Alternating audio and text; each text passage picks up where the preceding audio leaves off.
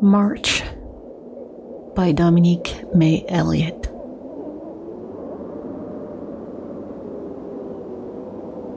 In our hearts, war rages on. We make do between two sips of coffee.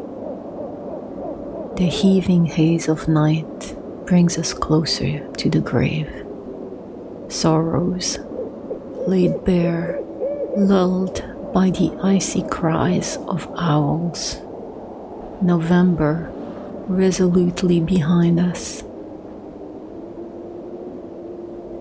What we need is a truce, a place to call our own, far from the crypto-cults, the legislators, the desk jockeys, the killers of oaks and blackthorns, the liars and the grifters, far from the merciless.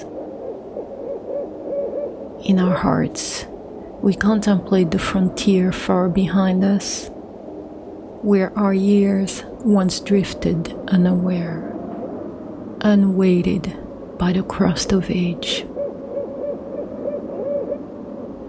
The evening dissolves into darkness, its large shadow reaching us, shoulders first, our cupped hands last.